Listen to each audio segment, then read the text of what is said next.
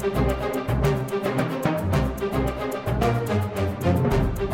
to Adventures of Words, where we explore storytelling in all its forms. I'm Rob. I'm Kate. And there's another person in the room today who you're probably going to hear a little bit more of as she's running around.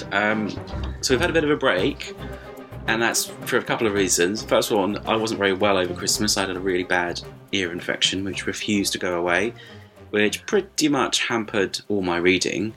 And then lately, we now have Ziggy, who is our little kitten, who is just walked across the recorder. But yeah. Oh, ow. And now she's jumping on my knee. But yeah, I initially said, she's been quite quiet at the moment, so we should probably record now. But of course, now she's like galloping around the flat.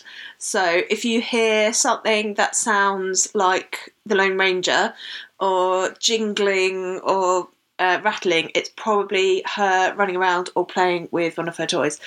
Yes. So there we go.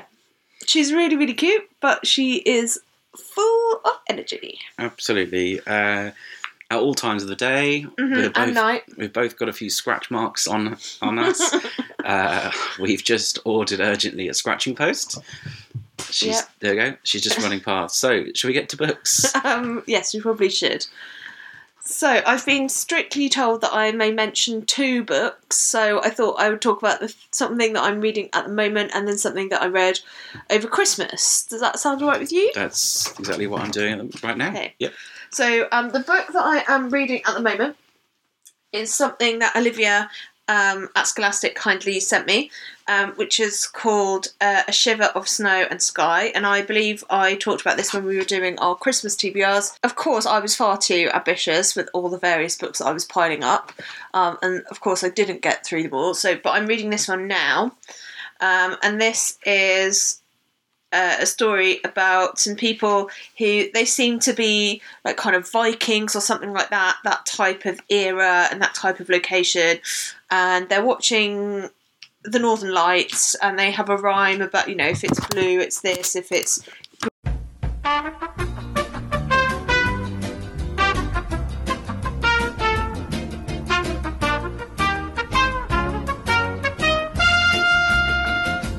That was interesting. Our first Ziggy interruption. She actually cut off recording.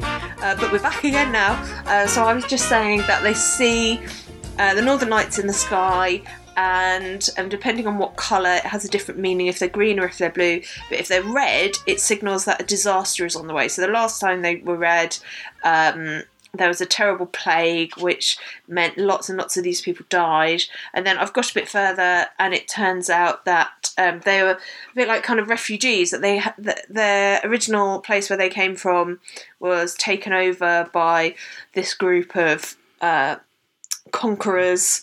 They had to run away, and now these people or creatures have arrived on the island where they're living. So now they have to try and warn the other villagers and try and see what they can do to stop these marauding people. So there we are. That's where I am at the moment. I'm enjoying it, but I really don't know what is going to happen. I'm probably a quarter of the way through. And it still feels like it's quite early days in the story. So I'm intrigued to see what is going to happen next. Right. The one I'm reading at the moment is one that you've probably all heard of, including what should we say, the most powerful man in the world spoke about.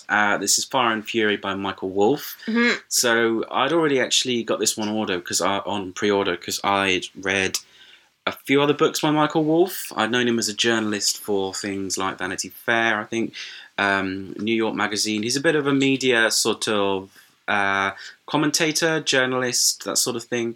I previously read his book on Rupert Murdoch, which a lot of people are saying Trump should have read because it's the same sort of thing. It's a biography of a person, but he ends up sort of sticking it to him and slightly revealing the nastier sides that perhaps Murdoch wouldn't expect to have. So Fire and Fury, yes, I'd already had it on order, and of course then they moved up publication date, so it magically appeared on my Kindle, and I'm about 2/3 of the way through. Most of the juicy stories and the gossip have already been revealed in the papers. It was The Guardian that speed read a copy and all the details are there. But it's interesting that the way that it's written, it is a very sort of relaxed, it's almost a tabloidy style. This isn't an academic piece. This is, what people said to Woolf on or off the record, and there's a bit of a debate about whether he took advantage of that or not.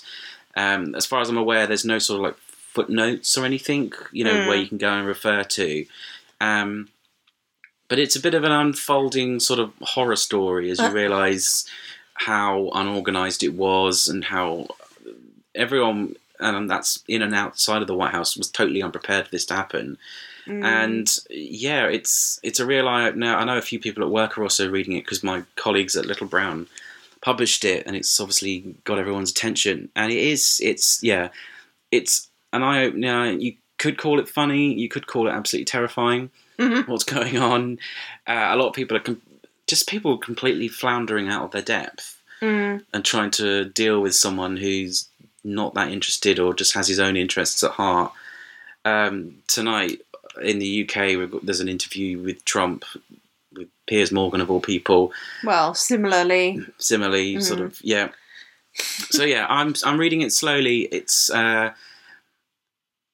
just one of those ones where I felt like I wanted to read it. Everyone was talking about it, but it's just, yeah, it's an eye opener. I do have an interest in American politics. I mean, West Wing is one of my favourite shows. You and I watched Designated Survivor. Indeed, which is American, all set in the White House. A nice contrast, perhaps, to the sitting president. So, yeah, you don't need to necessarily know the ins and outs of how it all works. It is quite an easy read, but then occasionally you get this bits of opinion or what you could call sort of loose-based facts where you're not quite sure where these things came from. Yeah. Because he's either talking to someone off the record or he's overheard something. I mean, the fact that they let him just sit there is just bizarre. So anyway, it's recommended. It's certainly selling everywhere. It's probably going to be one of the best-selling books of the year at this rate. And we're only at the end of January. So I'll let you know how it all goes when I finish it. There you go. So I am now thinking back to things that I did read over Christmas. I didn't read as much as I was originally intending. However, one of the things that I read is probably one of my most anticipated releases of 2018, which is Circe by Madeline Miller. Sorry, I just had a moment there. I don't know why. So, a while ago, we read The Song of Achilles. Song of Achilles, yes. And I think we both really enjoyed that. I think we were both surprised at how accessible it was. I think it's really beautifully written, but it's not hard. I think it's great at bringing these characters to life. So I kind of knew what was going to happen to Patroclus, who is from his perspective, and he becomes like the companion, if you like, of Achilles, the great Greek hero of myth and legend. But Circe is perhaps not such a hugely well-known character. So she, as I mentioned... she's off. Yep. She appears, as far as most people are concerned, in the Odyssey. So this is when Odysseus has been at the Battle of Troy. They've had the siege of Troy for 10 years, and he now wants to get home to his wife Penelope, but various problems occur, which mean he ends up going a very circuitous route, and one of the people that he meets on his journey is Circe, and the famous thing is that his men run onto the island. They find a house full of, with lots of food and so on, and they just basically start troughing it. And she, as a result, turns them into pigs. But Odysseus is hung back because he's more wary. So he arrives after his men have apparently disappeared, and notices that she's got all these pigs outside. Just hanging out with some pigs. Puts two and two together. Yeah. So he is in there, but really it is her story. So it is who her mythological parents were, how she grew up, how she discovered the powers that she had, how she ended up being on this island all on her own as opposed to on Olympus or anywhere else. With her parents in there sort of magical palace or whatever. It talks about her brothers and sisters who are also kind of well-known figures of Greek myth and legend. And it also talks about all these various people who come to fetch her, to get her to do things or arrive on her island, and so on and so on. And I just thought it was beautiful. I love the fact that it is centering this woman who doesn't really conform, who sort of has romantic encounters, but actually those don't necessarily work out, and she comes into her own when she is allowed to just discover herself. I thought it was wonderful. I really, really, really loved it. It's not out for a while. I think it's May. And it's published by Bloomsbury again, but I was just so thrilled to get that early copy. It's also a very beautiful proof, which was lovely, and I'm sure the finished copy will be really beautiful as well.